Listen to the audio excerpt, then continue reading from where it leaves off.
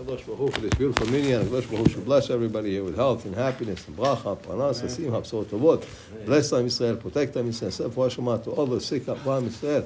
Help us all do tshuva. HaKadosh Baruch Hu is going to send Eliyahu Navi and Mashiach Tzidkenu already today. Bezrat Hashem, גם כן זכות, HaKadosh Baruch Hu ייתן סייעתא דשמיא. See, the last thing that we touched on last week was the importance of having kavana in your tefillah.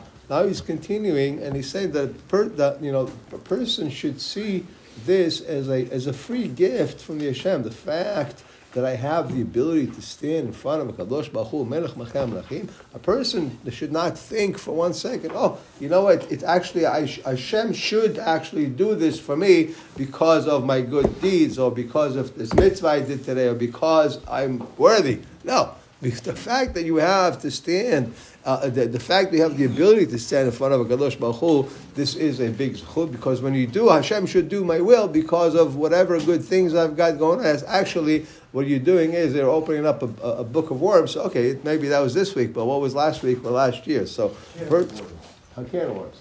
What did I say?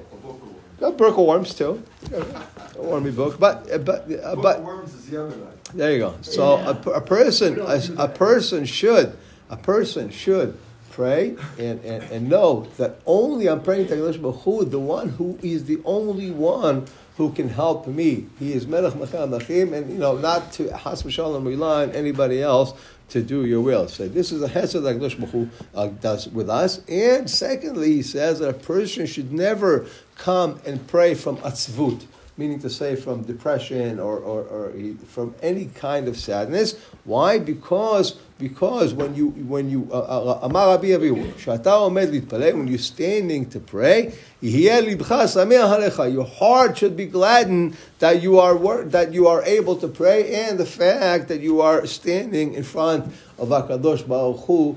And this is where you see, and this is why we a lot of the tefillot, a lot of the tehillim that we do is from King David. Why?